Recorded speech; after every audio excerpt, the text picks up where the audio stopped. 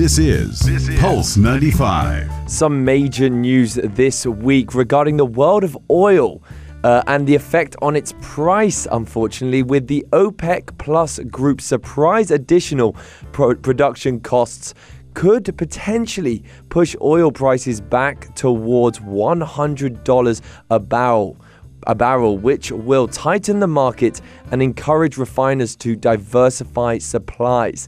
Now, on Monday alone, oil prices jumped more than $4 a barrel following the OPEC Plus group's decision and their allies, including Russia, announcing also further production cuts of about 1.16 million barrels per day.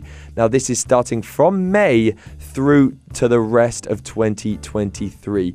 And I say surprise, as the pledges will bring the total volume of cuts by the group known as OPEC Plus since November to 3.66 million barrels per day. And this is a surprise because the OPEC Plus group had been expected to hold output steady this year, having already cut by 2 million barrels per day in November 2022. So it's a very interesting conversation, or a very interesting week this week regarding the world of oil.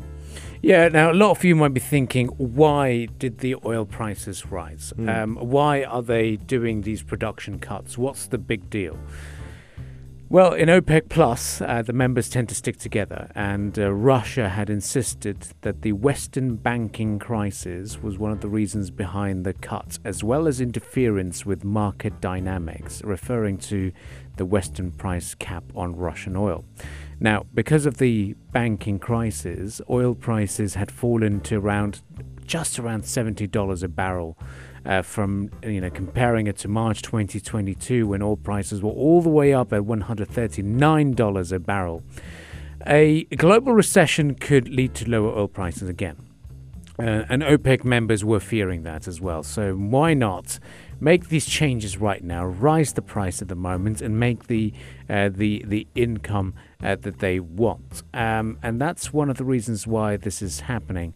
Now, it's going to be very interesting to see how they are going to be changing the interest rates, because interest rates have been rising for a while. Now, with the oil prices rising, what's going to be the market's reaction, or the Federal Reserve's as well in particular? A lot of analysts are now expecting oil prices to be rising to $100 a barrel, which is going to be a pretty hefty amount. Not only just for us consumers, but also for airlines, because they've got to make some profit as well now that the world has just about opened up. And now we're going to have this situation. So it's going to be very, very tricky at the moment as well. Absolutely. It might be a further year of expensive airline costs, flight costs.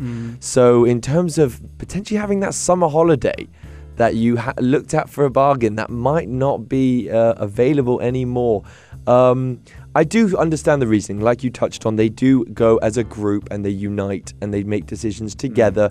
Especially if one country is all for it, one can't really be behind. So I do understand the reasoning. It's going to be interesting to see how it affects us as the consumer, especially with flights. But not only that, with our day-to-day travel as well.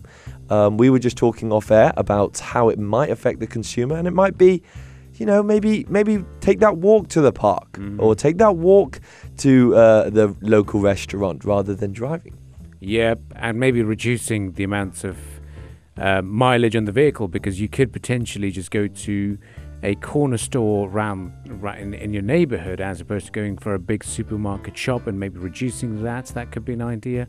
And I think it's going to make people a little bit more lazy. They'll say, instead of buying food from outside, I'll just order it online and then I'll just eat whatever is delivered, and that's it. That's me done. Maybe delivery costs will go up. Who knows? Yeah, exactly. You never know. You never know. We'll definitely be keeping a close eye on the prices of oil at the moment.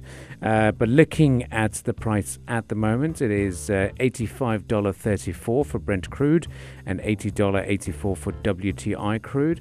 And And looking at Asian markets this morning, they were very mixed ahead of the Reserve Bank of Australia, also their interest rate hike decision, with the economists almost evenly split on whether the RBA will pause or continue its hiking cycle. So we'll definitely be keeping a close eye on those developments.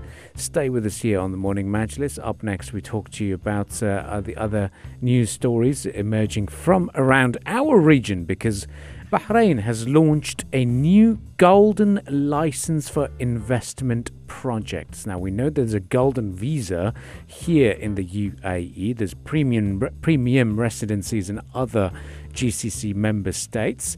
But what's a golden license? We'll talk to you about that up next here on the Morning Majlis. Pulse 95.